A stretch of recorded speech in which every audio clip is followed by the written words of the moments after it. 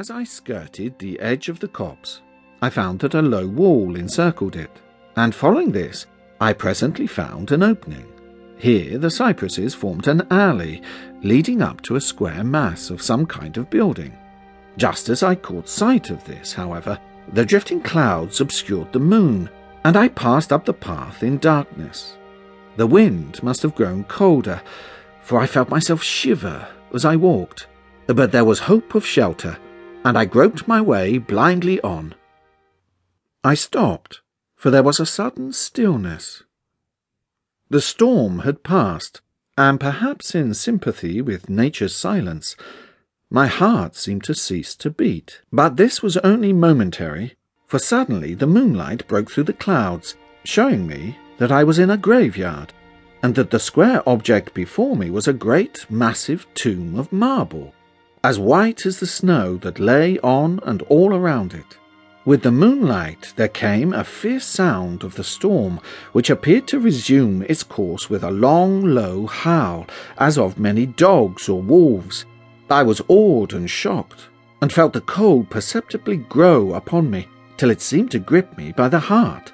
Then, while the flood of moonlight still fell on the marble tomb, the storm gave evidence of renewing, as though it was returning on its track.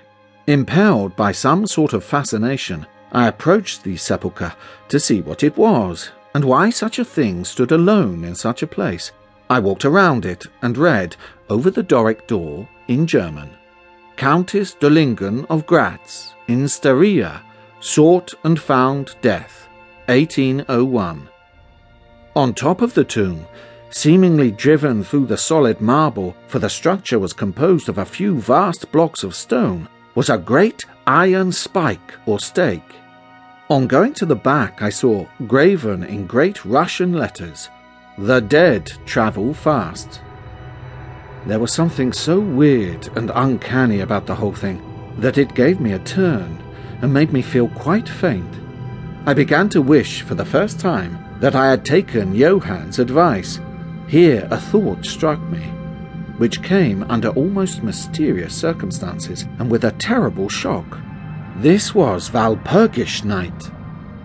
Walpurgis night, when, according to the belief of millions of people, the devil was abroad, when the graves were opened and the dead came forth and walked, when all evil things of earth and air and water held revel.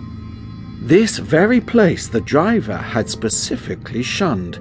This was the depopulated village of centuries ago. This was where the suicide lay, and this was the place where I was alone, unmanned, shivering with cold in a shroud of snow, with a wild storm gathering upon me.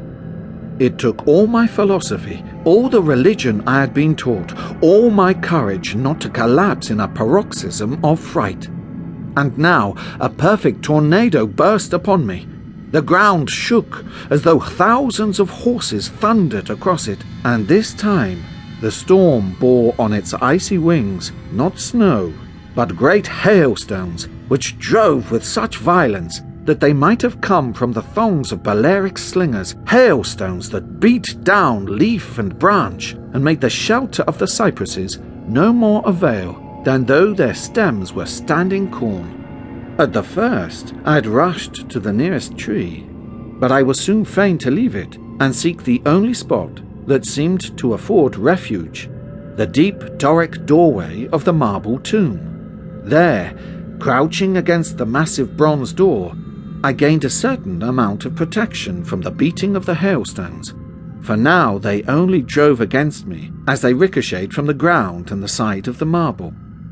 As I leaned against the door, it moved slightly and opened inwards.